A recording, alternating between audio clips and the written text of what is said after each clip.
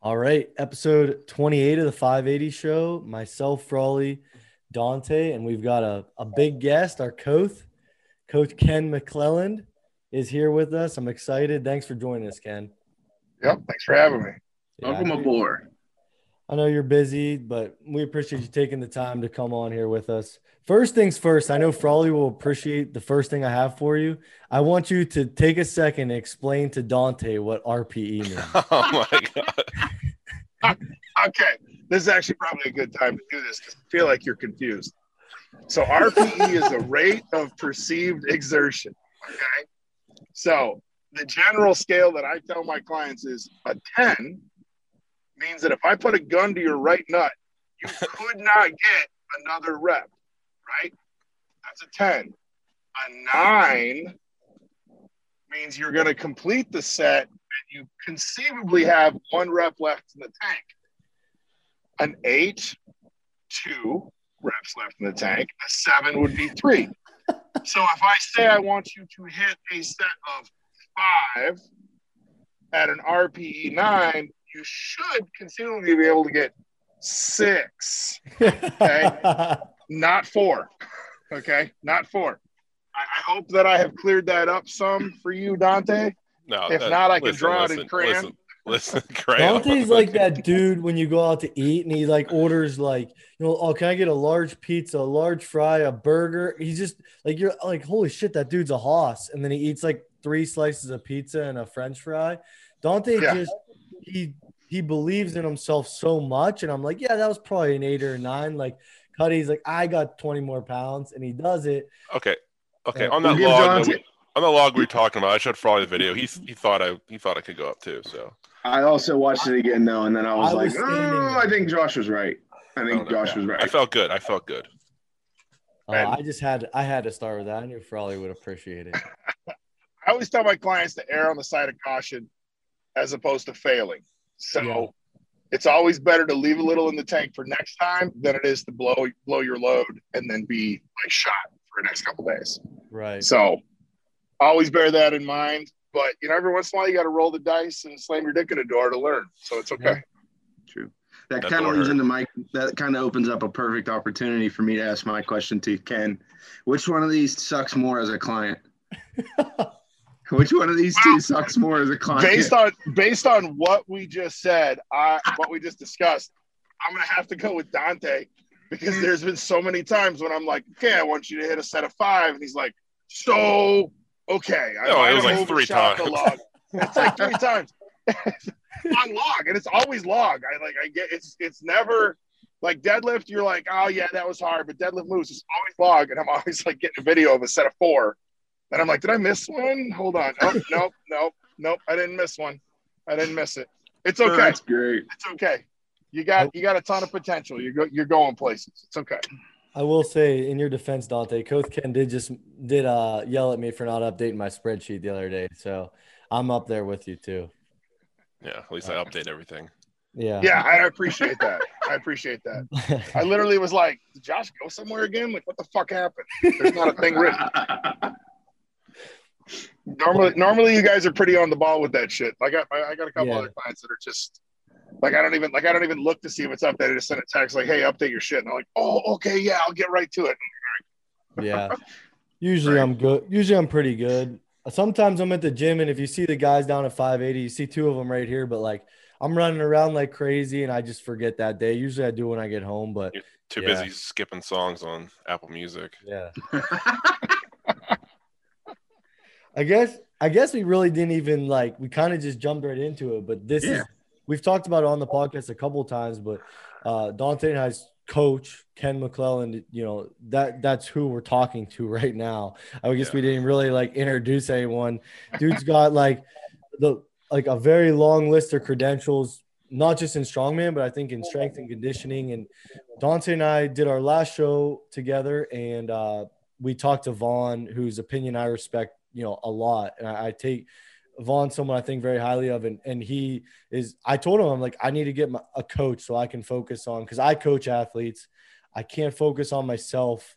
Like, I like to go in the gym. I think a lot of people that coach people are like, I don't need a coach because I coach people. it's been the greatest thing since I've had Ken. I go into the gym, I get done coaching a group or whatever. Your mind's in a million places. I can just look at my Excel sheet. I know what I got to get done that day. It's been great, but Vaughn recommended Ken, and like I said, it's been going amazing so far. So I recommend everyone, like, once you get to a certain level, I think you should look into a coach. It's been awesome. I usually tell people in the beginning, you should get a coach to learn good technique. And then depending on how serious you are in that medium to intermediate phase, that's when you need to like kind of either go off on your own or talk to your coach that you have about like trying stuff out, seeing what works best for you. And then when you get to a certain point where you can't get any better unless you are amazing at self-evaluation, which most of us aren't, then you hire somebody to get you that next level. And I coached myself for 12 years. When I started Strongman, I had 3 coaches in the first 2 years, and then I just got frustrated with them. And I went off on my own, and I just skyrocketed, taking kind of what I had picked from them. And then I just recently hired a coach because I wanted to take a shot at World's Strongest Man. Sure. And I wanted a different angle, a complete overhaul. And it worked. I mean, it worked. A lot of my lifts shot up. I learned some new things. I picked up some things. I realized there's some things that aren't for me. And yeah, I mean, if your coach doesn't have a coach or hasn't had one, I feel like that's a warning sign. For sure. And I think too, like, if you're trying to program for yourself, even like no matter how intelligent you are or whatever, I think it's human error to overthink things when you're coaching for yourself. You're like, well, I need to do this, but I also need to do this. And then you're trying to fit a million things into a program instead of trying to accomplish little goals. When you can have someone like Ken, he's like, okay, you need to do this, get this done, and then we can move on to our next weakness. So like I said, I can't recommend having a coach. Find someone that you get along with and that fits what you want to accomplish. Agreed. I guess that kind of opens up something too for me. Like, what do you look for whenever you talk to clients, Ken? Like when you're hiring on new athletes, or like you're saying, yes, I'll take you on as my coach. Like, what are some things that you can recommend to people when they're working with a coach for the first time? Well, one is, so I send a questionnaire out, and if your coach, I'll tell you this, as far as from a client standpoint, if your coach doesn't ask about injury history or medical problems, get rid of them right away. Like, the first thing you should ask a client as a coach is like, do you have a heart condition? Like, do you have a broken vertebrae in your back, right? Like, you want to find out like what you're working with. I always ask, what have you been doing? Like, what do you feel works for you? Because you. So if I was hiring you on, I'd be like, okay, what do you feel drives your deadlift? And you're like, oh, when I squat heavy, my deadlift goes up. Okay, cool. Then I'm not going to have you do a bunch of crap reps. We're going to squat heavier because it works for you. Or if you're like, hey, anytime I do high volume, like I can't handle high volume. All right, so we're going to go lower volume. The thing I look for most is willingness to buy into the program, willingness to buy into what we're doing and have a good attitude, and not, everybody has bad days, but if you're constantly making excuses for why you're not hitting numbers, or if I see you on fucking Instagram on your stories out partying the night before, right, an event day, and then you have a shit event day and you blame it on the programming. No, dumbass, it's because you were fucking doing coke off a toilet seat in the fucking bathroom, right? Like, and you were up all night drinking Busch Light. Yeah, like, I'm not gonna. I had a client once. It was an online client. I went to visit to train with him, and he showed up hungover as fuck. And I knew right then we were fucking like, this is just destined. This isn't gonna work. Like, and to me, it's like, there's too many people that talk a big game on social media. Like, I want the guy that talks softly and carries a big fucking stick, right? Like, I want the guy that goes out and puts in the work and shows up at nationals and fucking wrecks shit. right? Shows up at contests and just quietly prison rapes everyone there and goes away, right? Like, I don't need, like, I'm not a big fan. I mean, if you want to brag about yourself or celebrate your accomplishments, that's one thing, but don't be putting on your Instagram that you're the greatest fucking thing since sliced bread when you haven't even won a fucking local contest, right? Like, I'm old school. Like, my coach, and I'm 46. My coach in high school, if you couldn't celebrate in the end zone or anything, because he's like, you got to act like you've been there before. Right. Right. And that's carried on with me. Like, I don't want clients to make me look, not only make me look bad, but I don't want to deal with guys that aren't going to put in the work. Like, none of this is easy. Strength is earned. I made a shirt a few years ago for when I owned a gym, and it was basically strength is earned. Like, this shit, like, you can take some shortcuts and you can, there's plenty of guys that go on gear really early and before they should. And not that I ever, let me caveat that. The use of illegal performance-enhancing drugs is never encouraged. Okay. That being said, got that covered. Let's just be honest. Everybody at the high levels is running something, right? Sure. Like, you can't like Louis Simmons once said, I never saw a bottle of test lift the weight. Okay. And I want someone that's willing to put in the fucking work and be patient and understand that strength is earned over a period of years, not weeks, right? Like, I had a client one time, we get in and he's like, I trained for 6 weeks. How come I don't have a 300-pound log? And I'm like, you didn't have a 200-pound log when we started, motherfucker. Like, you think it's going to go up 100 pounds, right? Like before you hit 300, you got to hit 220 and 240 and 260. And, those are the clients I don't want to work with. Those are the athletes that I just don't want around because they have terrible attitudes. Sure. Right. Very cool. You said, and you had mentioned that a little bit ago that you were hired a coach because you were, all in for Worlds. And this year you were at Worlds as a reserve.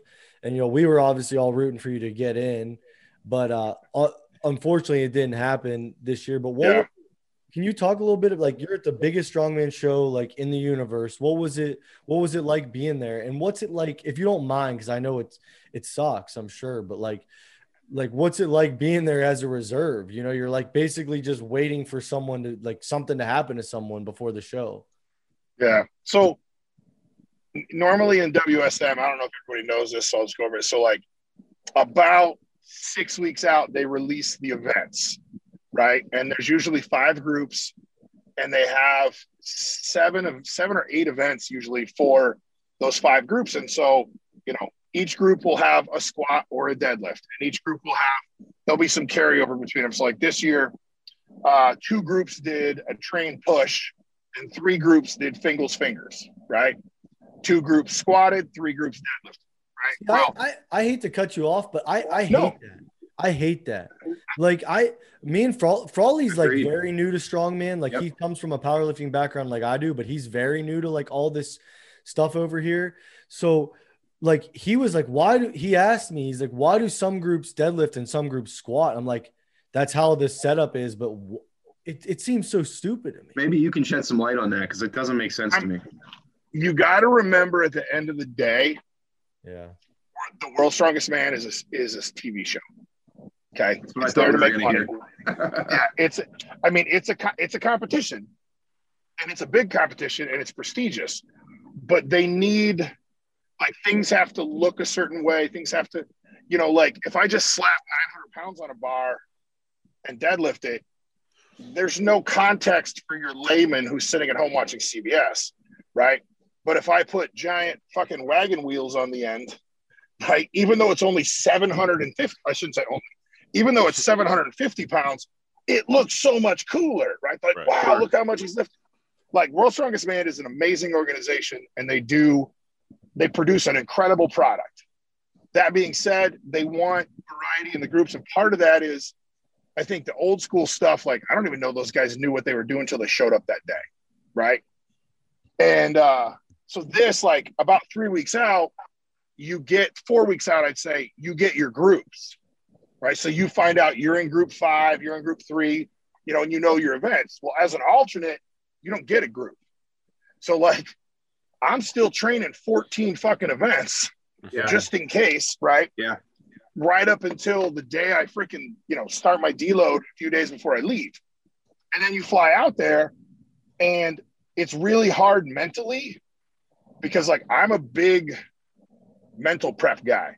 Like I visualize a lot of things. I always talk to my athletes about it as they get near contest to like visualize what you're doing, like picture yourself there. Like, the mental game is usually what causes people to win. It's the small mistakes. So, doing these mental preps, well, it's really hard to do when you have no idea what you're going to do. And then, like there was a moment this year, one of the Americans got sick with a stomach flu and they called me and they were like, hey, you're on deck, like be ready. So my brain switches from like holding pattern to like fucking let's go, Yep. And then about 36 hours later, they're like, he's feeling better. And I was like, fuck. Damn. Man, that had I was like, oh, yeah, funny. it's brutal. But, then they got into it and, it was a great contest. It's amazing to see behind the scenes, like when you get down to that final, man, it came down to stones, Stoltman, Shaw, like just everything of riding on stones. It was amazing. It was a really cool show to be a part of in any way. So, right. Hopefully, hopefully the show continues, and I mean it will continue, but hopefully it keeps kind of riding this. It's like making a resurgence. It's really going well. Like I'm happy for him. Yeah. I told Dante, I sent a screenshot from one of Martins Lisi's videos, and you were just sitting in a corner with no one around with just a chew in. I'm like, that's our coach right there. Everyone's I told Dante, I was like, he's probably uploading our programs right now. It depends on where it was, but there was I did go do work in the athletes lounge in the middle of the contest. Yeah. Literally took my laptop with me and just worked in the corner. Yeah. It's I think Martins owes you some ad revenue for that cameo. Yeah, right. I'll give him a call. He's a cool guy too. He said that we ate like I think dinner together, and he's a interesting guy. Yeah.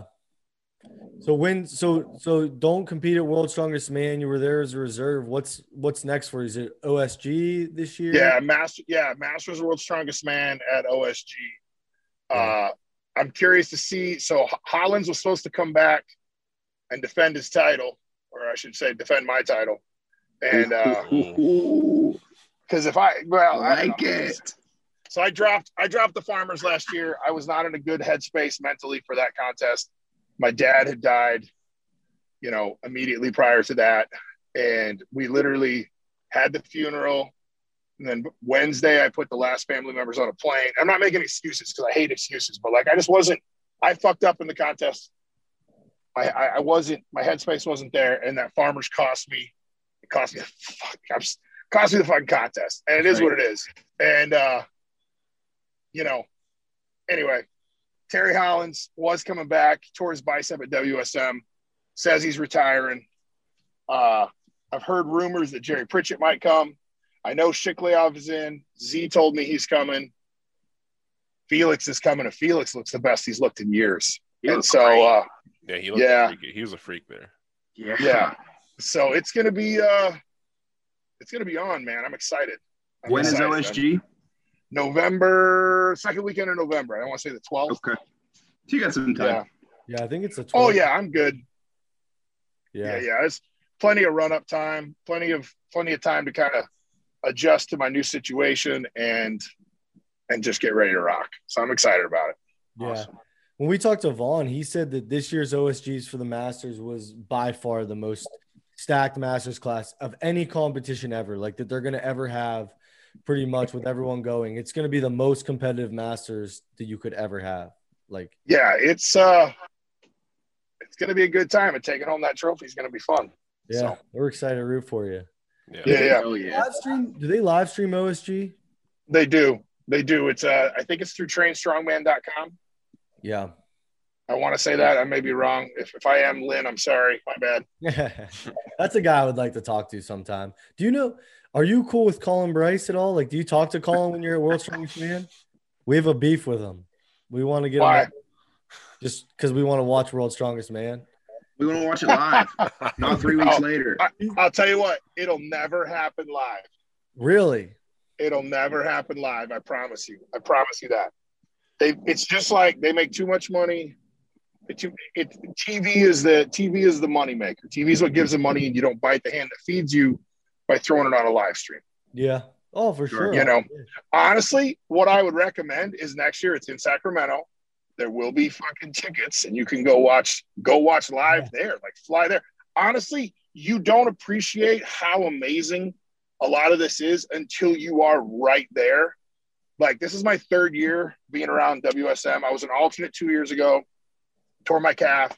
Last year I went on equipment crew and then ended up being an alternate last minute again. And because of COVID, there were so many people that dropped out. I flew there to work the equipment crew just to be around it because I was excited. And I got off the plane and Colin's literally like, "Did you bring your gear?" And I was like, "No, I brought shorts and sunscreen, man. I'm just here to hang out. I'm here to hang out in Florida and freaking like move equipment around, you know, and have fun." And he's like, "No, we need you. You're our newest alternate." And I was like, "Holy balls!" And so I had them overnight my gear for back home, and then I was like loading equipment and testing. Like, I did equipment testing for them. I'm like testing the equipment, and I'm getting tired, and I'm like, "Man, I might be going tomorrow. Like, I better go to sleep early tonight, eat some food, you know." And then that year I dodged a bullet too. So it's been I figure I jokingly said this year, always a bridesmaid, never a bride. So hopefully if there is an opportunity next year for me that I get in, we'll see. Well, how about we make you this deal? You get in next year, we're going to watch. How about that? If by some freaking miracle I get in next year, yes, I will expect a cheering section from 580 Barbell. Yeah, the Koth Ken section. We'll get Frawley with the pom poms and the cheerleading outfit. Make sure it's a crop top though. It better be a crop, not one of those like Catholic school ones with the long skirt and the full length. No, I want like Florida State style cheerleader. You know, like up right under the tits. Yes. Yeah. I feel like you go down to OSG in this Stack Masters class and you win. How does Colin Bryce not invite you to World's Strongest Man? Then we'll definitely have a beef with more than we already do. But I don't know. Colin, you know what? Colin's a good man. Colin's a good guy. He does what he has to do for the good of the show.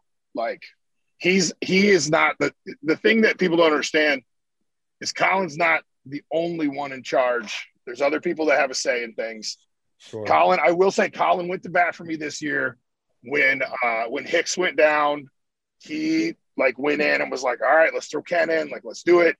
But they already had too many Americans in, and it is an international program. And they had Erwin Toots, who is an amazing strongman, and he's from Estonia, so he's international. And so they threw him into. I gotta feel bad for the guy. That group. Mm-hmm. Oh my God, with Ferris and Stoltman and Bobby. Oh my God, that group was and Novikov. Yeah. I mean, I shouldn't skip over him, but like those guys, like that freaking group was unbelievable to watch.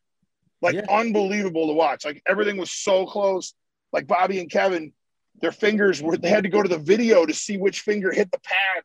You're talking like a fraction of a second, you know, I mean, like hundredths of a second apart. And, you know, God, it was incredible. And like from home, we're all watching from an Excel spreadsheet. So we're like every event, we're all refreshing that. And like Novikov's in third, then Novikov's in first, then he's in fourth. And then like those four, the whole event were just up and down, up and down. Like, it just almost sucks that one of those guys or two of them had to get left out.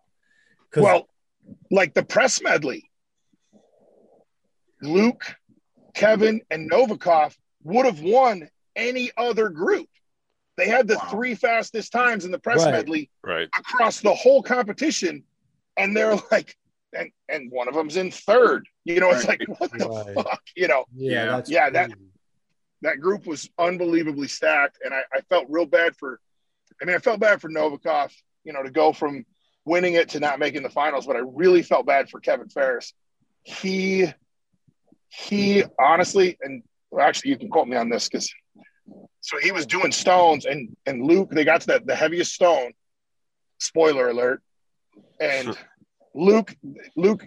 Kevin did one, Luke did one, Kevin did one, Luke barely got the second, and I mean barely got the second one. And Kevin is bringing up his third rep, and one of the pads they had underneath his feet slipped, and he missed the rep, and that was it, and he was done. He seems like a guy you want to root for, Kevin. You know what? I'll be honest. I used to not be a fan, and then after the last 2 years, like I really like the guy. Yeah. Like I didn't know him, I didn't know him very well. There was just something, I don't know. There was just something I was like, who's this guy? Like I don't like him. He's small. He's a little guy.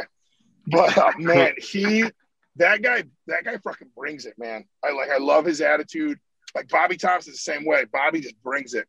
Yeah. Like, Bobby, they put him out for injury of the finals. He didn't get to do stones because he passed out on log. He was straining so hard to hit this log. Mm-hmm. He passed out.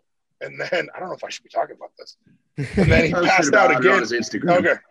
Yeah. Then he passed out on the deadlift too. And the medical doctor was like, no, you're done. Yep. Like, we won't let you go. And he was so pissed. Yeah. Yeah. You think part of it was the heat? Yeah, the heat was part of it, but a big part of it was the heat. It was hot. But he was straining, he was people don't understand. I mean, you guys might, by the point that he got to log, he had done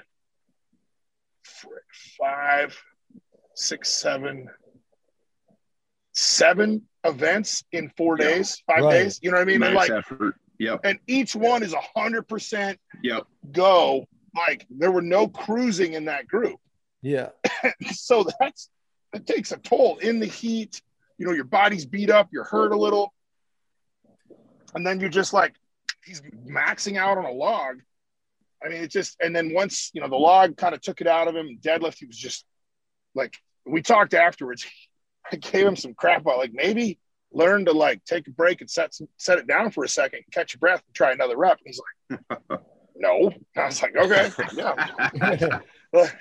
He is full send all the time, all the time. Yeah. And he I don't know. Those guys are really cool guys. Stoltman's a good guy. It's when you get to know people and you get there and you get a chance to talk to them, you realize they're all pretty cool guys at that level. It's just, except Evan Singleton.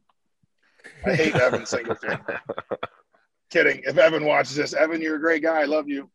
But they're all great guys and they're all just there to compete and they cheer for each other. And, that's one of the things I love about strongman versus most other sports. There isn't that alpha male bullshit in terms of you don't mean mug each other. You don't, it's very supportive.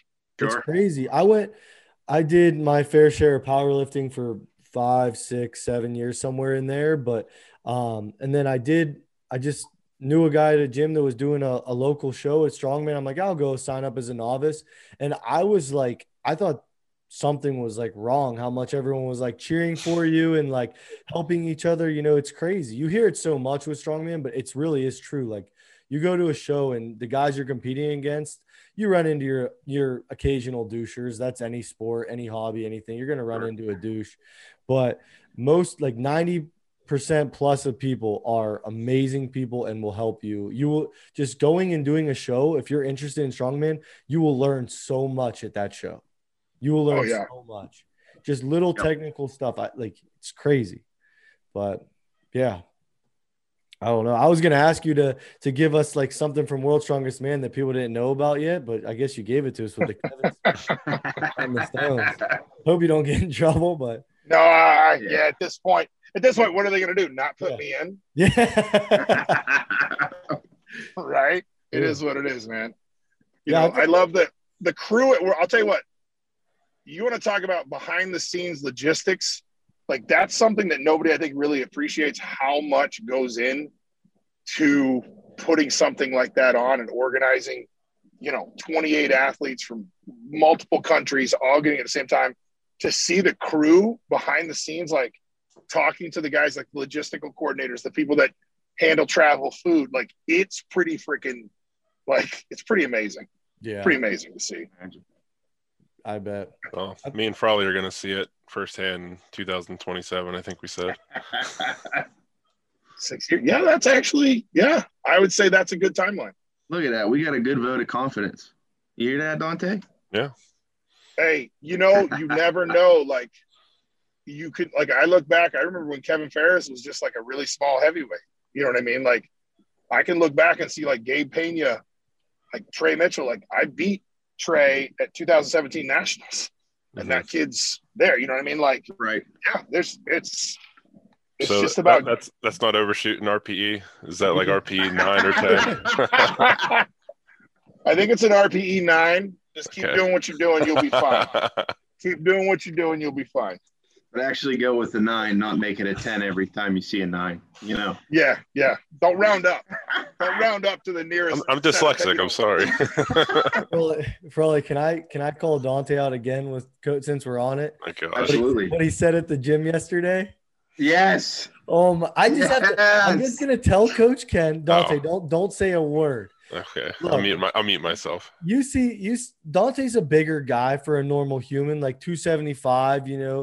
Looks like Shrek. Hold on. Put in perspective the date and time I said it. That's the last thing I'm gonna say. He said it yesterday. No, I mean like the timeline. I'll lay it That's all important. out there. I'll lay it all out there. But we're standing there and we're like wrapping up our accessories yesterday and we're all bullshit and like we're doing like hammer curls or something. And almost like out of nowhere, Dante just goes, "Yeah, I ran a 4.47 before. 40-yard dash." And I honestly couldn't breathe. I was laughing so hard. And he's like, and I start calling him out. And another guy whose brother was like a really top level national runner overhears it. He starts making fun of Dante. And like 5 minutes later, 20 people are making fun of Dante in the gym and he's getting mad. And he's still to this moment, it goes back when he says he weighed 235 and he said he ran a 4.47. Tell him he's full of shit. Tell him right now. Unofficial 4.47, but it was definitely. Was your dad timing? No, it was my rugby coach. It was your rugby. It was a 40-yard dash. Yeah. So what happened since then? I gained 30 pounds and I stopped playing rugby. But like what I said, Ken, like if you ran against Terrell Owens, right, when he was in the NFL and he ran like a 4.4 or 4.5, and then you ran no. Terrell Owens, no. He was like, I think he was sub 4.4. Okay, yeah. But you've also got to remember, like at the combine they time electric.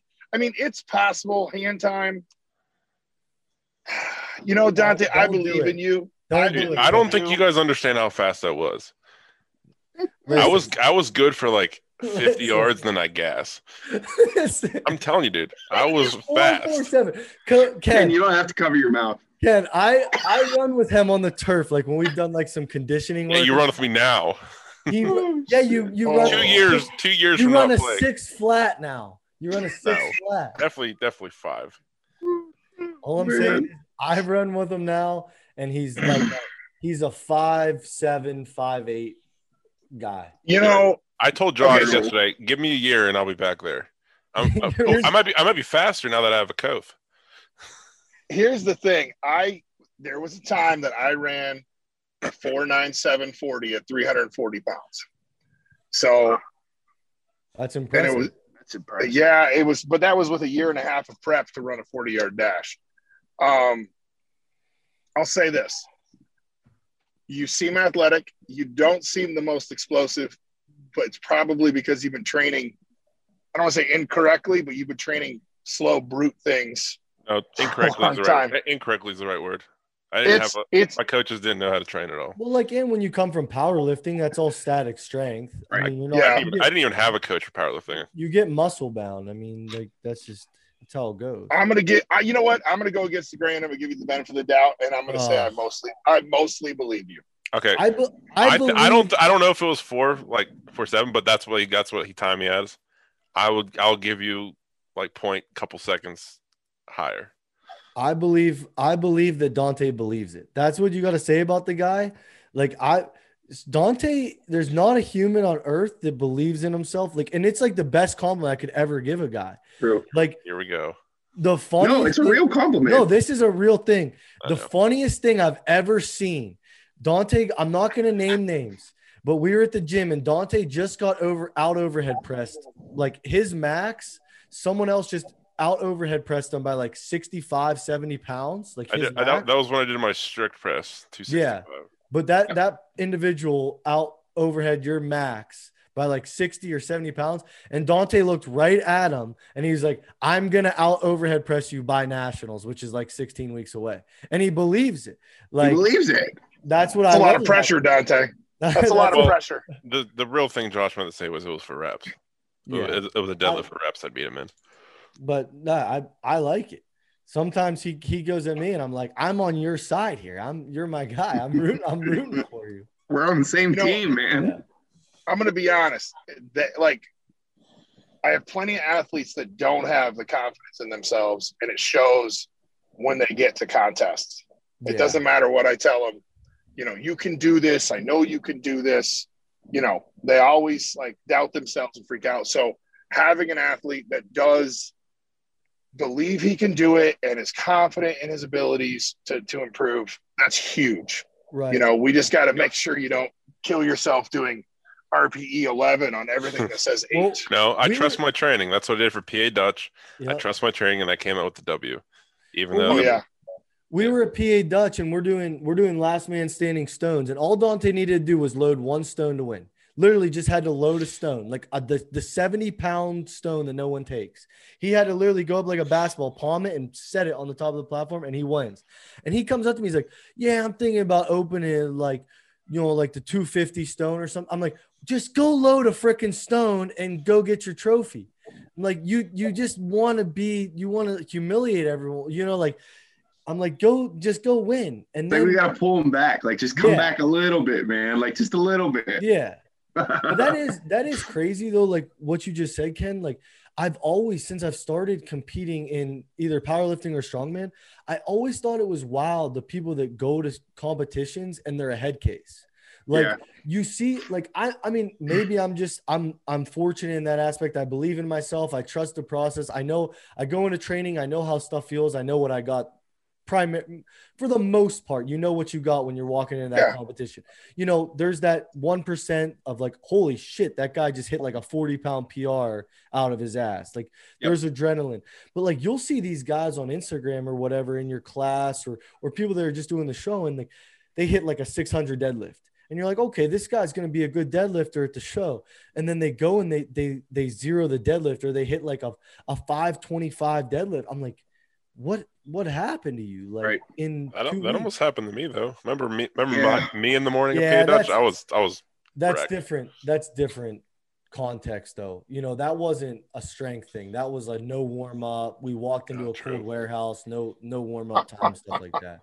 That wasn't but yeah, no, I mean it happens. Like that's why competition, like gym lifts are cool, but you got to go do it at a competition. That's what people don't realize. It's different. Well, and there's things you can do to equip yourself and prepare yourself for that kind of stuff. So I don't know if you ever watch much Olympic lifting. By that, I mean like high level Olympic lifting, like not CrossFit shit. Right. If you watch an Olympic lifter if you watch an Olympic lifter approach a bar, they treat 40 kilos, 60 kilos the same as 260 kilos, right? They walk up, their setup is exactly the same. Everything is exactly the same. And what I try to tell a lot of athletes is like, you don't do a different warm-up the day of the show. You do the same warm-up you do at your home gym. So if you do bands, bring some bands with you. If you do some jumps, do some jumps. Like your body, like psychologically and physiologically, when you go through your warm-up, whatever it may be, right? If it's some calisthenics, some mobility, whatever, your body goes, oh yeah, we're supposed to do shit after this. Like every time we do this stuff, we work out, we train, we lift heavy stuff right after this. And if you get into a routine, so I trained this UFC fighter a long time ago, and he went to the UFC. His name was Jesse Lennox, and we had this warm-up routine, and it was some calisthenics, some mobility stuff. And he looked a little goofy backstage of the UFC. Everybody else is, hitting mitts and whatever. And he's doing Cossack squats and high kicks and things to warm his hips up. But that is a calming, centering thing just speaking like a hippie language. It kind of brings you back to, okay, this is just like what I do in the gym, right? And if you approach your 800-pound deadlift the same way you approach your setup is the same. Like, so when I'm deadlifting, if I'm deadlifting 200 pounds or I'm deadlifting, you guys still see me? There you go. Yeah. Let me plug my phone in. If I'm deadlifting 200 pounds, I approach it the same as if I'm deadlifting 700 pounds or 800 pounds. The steps I take, the way I grip the bar, the way I lock in, the way I breathe. It's the people that change things for the big stuff, right? They do it completely different. They warm up differently, whatever. They seem, in my experience, to have the most disappointing performances when it comes down to game time. 100%. Right?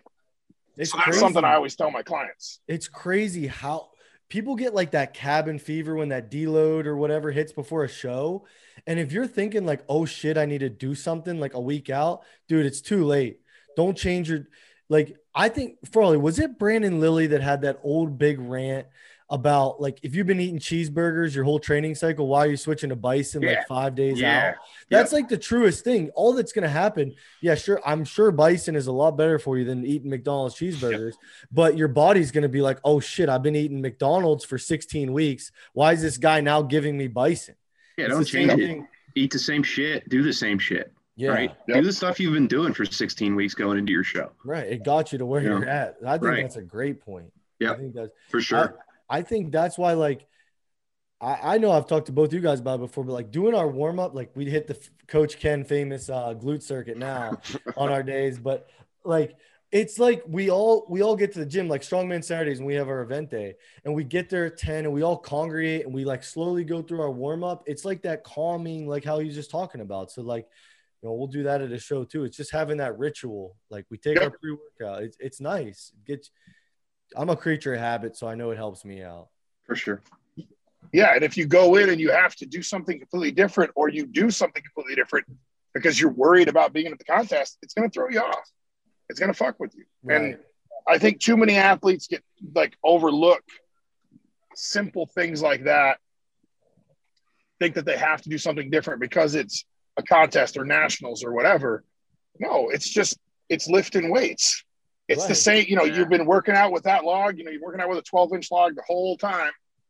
Just because that log is Rogue and your log is Pitbull doesn't mean shit. It's a 12-inch log, just fucking press it, right? Like I used to coach high school track, and one of the big things that I would have to talk to kids about when we get to big meets, like Drake Relays, which is this huge high school kids get to go here in Iowa. The top high school kids get to go, as well as, the world's, the United States college and universities and whatever. And I was there and I had this kid and he was freaking out. And I literally had to be like, look at the discus circle. It's the same fucking circle we have. Yeah. It's the same dimensions. This is your disc. Like, why are you freaking out? And I had to do some things to kind of get him to calm down, but it was the same. I actually bet him a pizza that he couldn't hit an old man in the outfit. And he did, and threw like an 18-foot PR.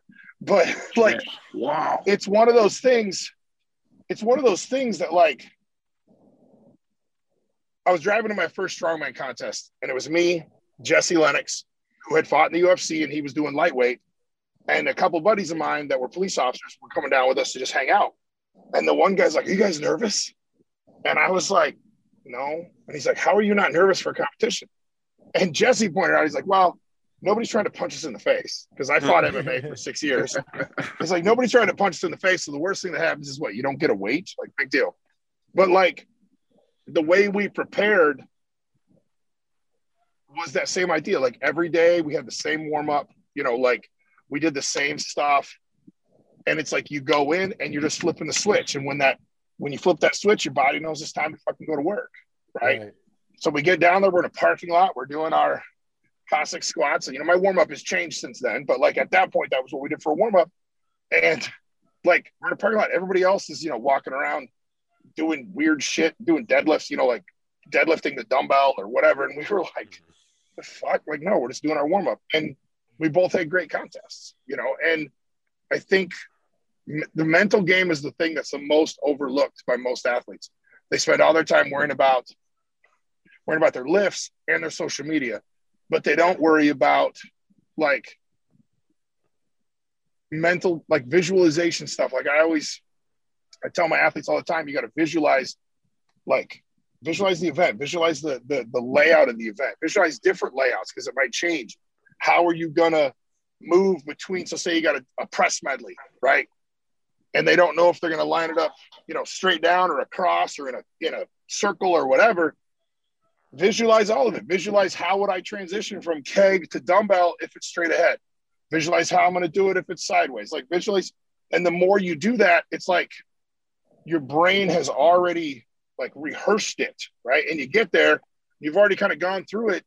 Your brain is stupid. Like your brain goes, oh, we've done this before. We thought about this, right? And the more you can do mental preparation like that, the better prepared you are in a contest. I think that's a big, highly overlooked aspect of competing. The other thing is level of arousal. Like you see guys that get super fucking amped up for every fucking lift all the time in the gym. And I talk about going to the well, right? And like going to the well is like playing some heavy metal, like slapping yourself in the face, ammonia, like that shit eventually dulls, right? You don't have it anymore because your body gets used to it. So that's why I don't tell people like to get hyped up for shit very often, right? Like if you have to get super psyched to hit a lift, you're probably going too heavy. Like there's a reason that you guys are throwing each other under the bus like crazy. King. I do huff way too much ammonia. But think about the first time you tried ammonia. What'd it do? Right. Knocked you on your ass, right? Yeah. Now you hit it and you're like, all right, there's some ammonia. I'm going to go do my thing. Right. Right. It's lost its edge. And so I tell people like you want to have those aces up your sleeve for competitions, right? But you don't want to get too hyped up all the time. And I mean, like, and that's part of the mental aspect of the game. You know what I mean? Like, I very rarely like go to the well, but when the competition comes, that well is full and it's deep, right? You know, a few years ago, training for nationals, I think my best was 2 reps on the dumbbell and 6 reps on the deadlift. I went to the contest and I got 6 reps on the dumbbell and 12 reps on the deadlift. Right. Because at that point I was fired up, right? As opposed to like trying to fire myself up every week all the time. So I look at I feel like the mental game is the most overlooked. And I think that's where you can get an edge over a lot of competitors. For sure. That's a good point. Yeah. That's a good point. Yeah. Like you said too, what's the worst thing that's going to happen? You miss a lift. Big deal. We've all been there. We've all missed lifts.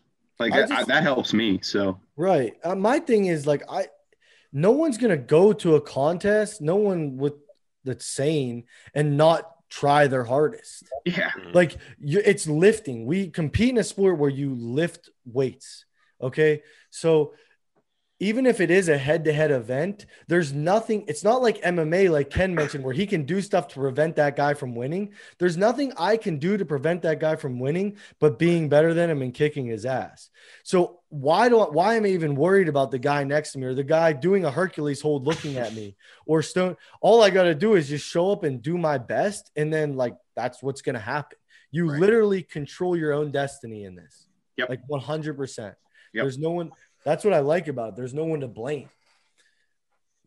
I actually had a client message me last night and he said, he had done he's getting ready for nationals and he did contest weight on the deadlift for 5 reps. And he's like, how many do you think I'll have by then? I'm like, well, I'm hoping for 10 to 12, based on this.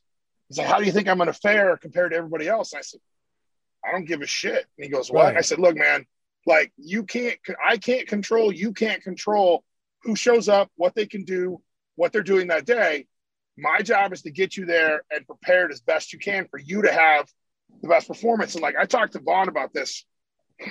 So I've coached Vaughn for a few different contests through the years. Right. And I've said, I would rather you go in and PR in every lift and take 5th or 6th No question. than go in and have a shit showing and win. Yes. 100%.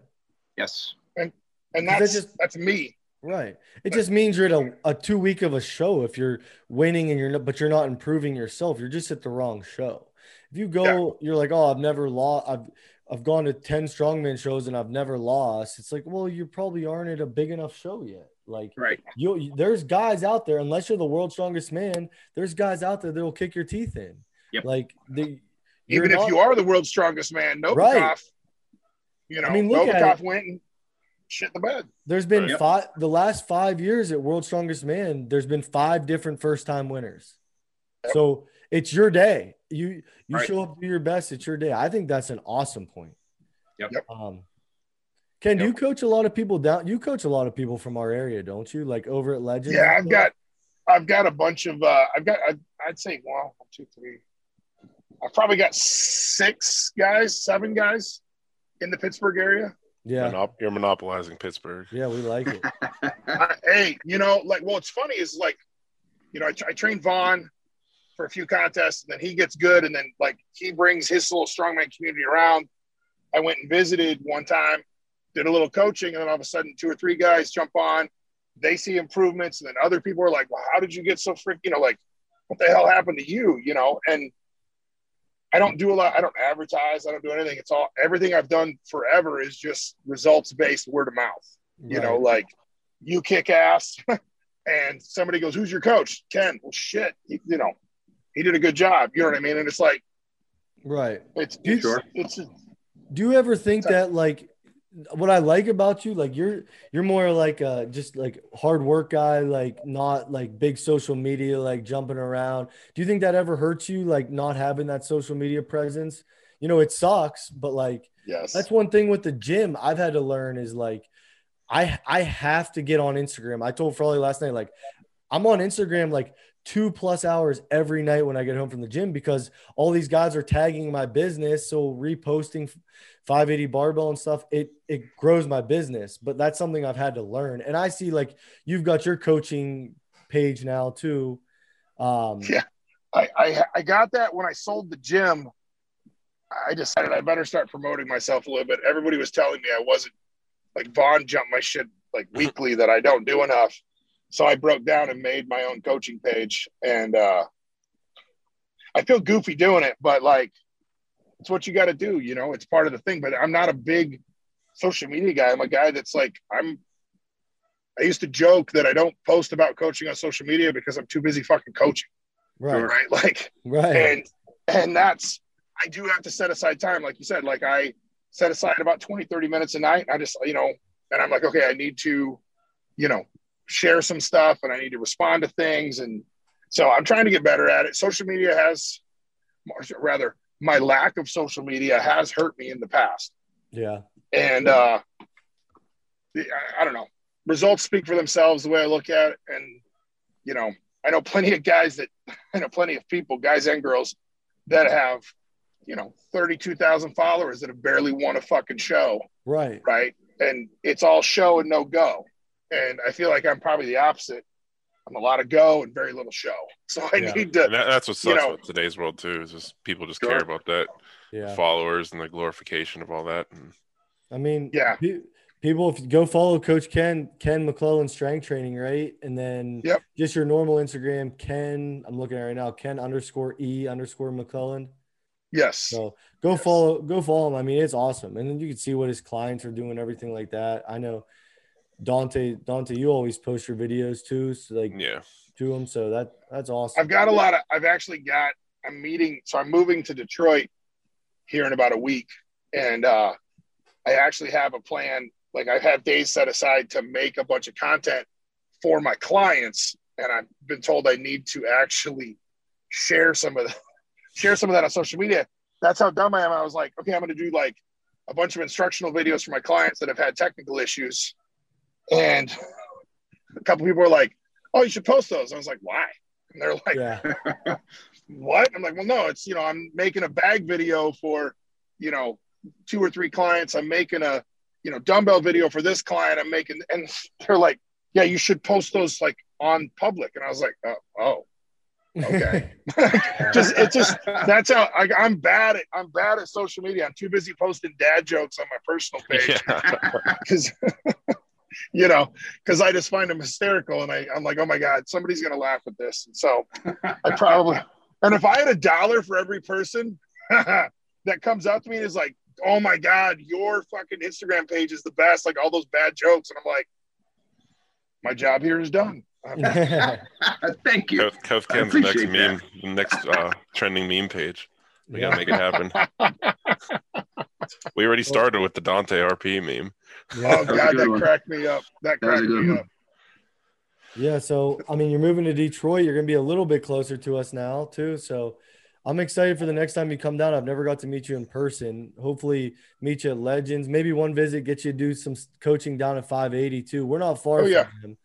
We're about 45 to an hour away from Vaughn and those guys. We're on the other side of Pittsburgh, right by the airport. Yep. So yeah, I plan on trying to get out there at least once every other month, if not more.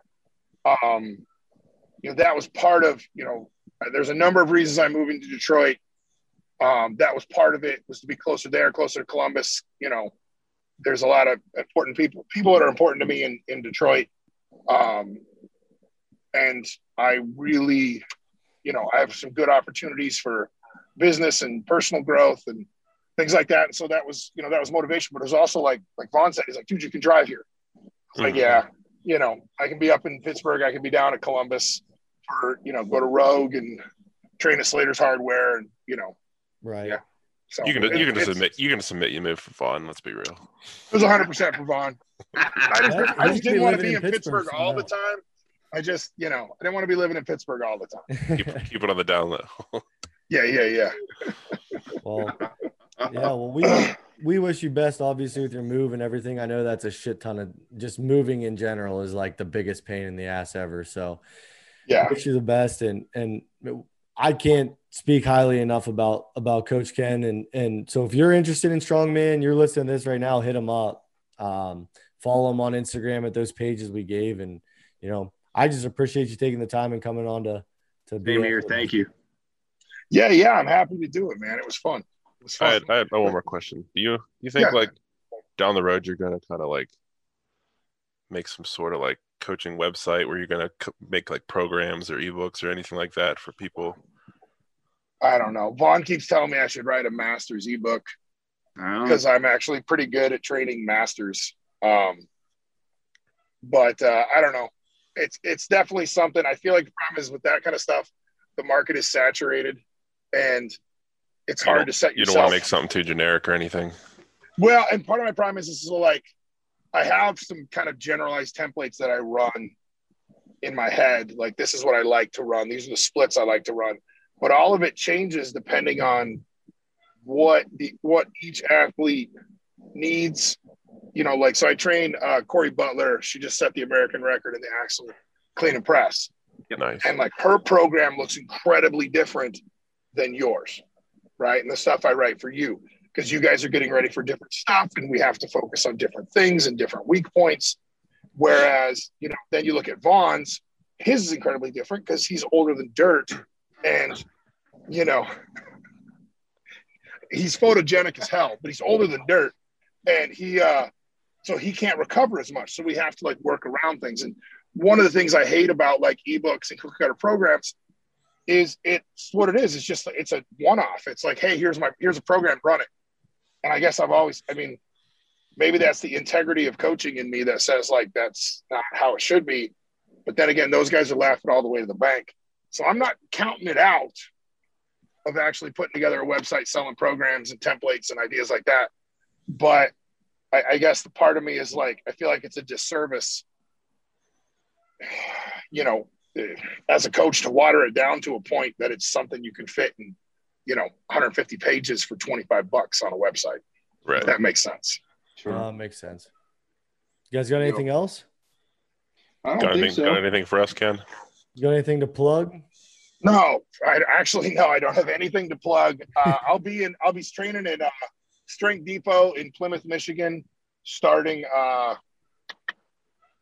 like second week in July. Nice. If anybody wants some in-person training, I'm going to actually try to organize for you guys. Vaughn has come down before and brought a crew down to train there. So maybe one of these weekends we can organize like a big, like you guys road trip down. We'll do a seminar and just coach the shit out of all you guys. Awesome. Absolutely. I've followed that gym for a long time, actually, because I was at Great Lakes Strongest Man a couple of years ago. One of our guys was competing in it, and I met a bunch of those guys. That gym is incredible. It looks awesome. So it's a great place. Yeah. That's, like I said, it's not far from us. So definitely between you coming here and us coming up there, we're all for it. So we'll make it work. Yeah. I think also for our gym, we now have like every implement that they're going to have for nationals too. So we're excited. We just bought that wheelbarrow that they're going to have there and stuff. So, oh, wow. I'm really curious to see it. I'm really curious to look at that. Yeah. I'm really curious to get a gander at it. And then that's another thing that's, I think a lot of people overlook getting your hands on the right equipment and what a big advantage that can be. It's huge. I mean, it was expensive, it's like $2,000, but then Dante and I we're talking about it. Yeah. Subtle flex, but Dante and I are talking about it. It's like, okay, it's 2 out of 6 events. So it's a third of nationals. It's your deadlift and your carry, your wheelbarrow carry. So it's like, hey, it's our first nationals. We want to be prepared. It's an advantage.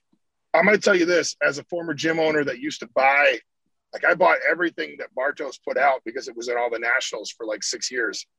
And I kind of put it out there that I had it as a one former gym owner to a current gym owner, put it out there that you have it. You will get a lot of day passes of guys coming up to get their hands on it and mess with it. Put it out there and get it out there. You share that you have it. I'll share it, like that kind of stuff. Like you will end up getting people showing up there to freaking do it. Yeah. We had people driving from freaking Minnesota and somewhere else to come down and use our Bartos stuff. Yeah. Bartos is like 45 minutes from us, and he's such, I don't know how much you've got to talk to Mike, but he's amazing. He's like a great guy. I tell everyone, if you go, because when I buy my stuff from Bartos, I just go pick it up. And I'm like, I tell people, I'm like, you better have 2 hours set aside because Mike will talk to you and he will not stop talking until you tell him, like, dude, I literally have to leave right now or my fiance is going to leave me. Like, I say that in the nicest way possible. Like, that's a guy we should definitely get on to. Mike would come on, but he makes the best equipment and he puts out, he's also like you in a regard, Ken. Like, he's not a social media guy, but he's learning it more and he's putting out like crazy content that shouldn't even be free. Yeah. Yeah. He's putting out like 10-week cycles of strength programs that he does. His freaking customer service was unbelievable with that business. It's so unbelievable. It's overwhelming. I told him, I'm like, Mike, your customer service it's the best thing it's not possible to have better customer service than you. Like he will respond to you at 11 o'clock at night if you send him an email. I'm serious. Yeah. It's insane. Oh yeah. He did to me because I remember I emailed him late one night about something thinking, I'll hear from him tomorrow. And I had gone upstairs, taken a piss, was getting in bed, and I had a reply. Yeah. And I was like, what? I was like, oh my God. Yeah. He makes the best stuff. He makes such high quality equipment that it's unbelievable. Yeah. When I sold the gym, I had 2 male stainless steel, 2 big stainless steels, 2 small stainless steels, the women's dumbbell, the men's dumbbell, the men's log, the women's log, the PR platform, and the band platform. I think that's it. Yeah. And I mean, honestly, his stuff was so well made. It's unbelievable. Yeah. I've got some stuff from him now. And like, we actually bought like his adjustable Atlas Stone platform, and it's unbelievable how heavy. Oh, I wanted to look at that. So I'll get a chance to see it when I get up there. Yeah. It's nice. And I bought like a bar. I bought his swing thing. I'm going to get a PR platform soon because I just love the convenience of that. Like, it's awesome. But yeah, long way of saying thank you. And of coming on. And man, we really can't appreciate it enough. Go follow Coach Ken on all his social medias. Hit him up if you're interested in coaching. Follow the gym, 580 Barbell. Follow us on Facebook.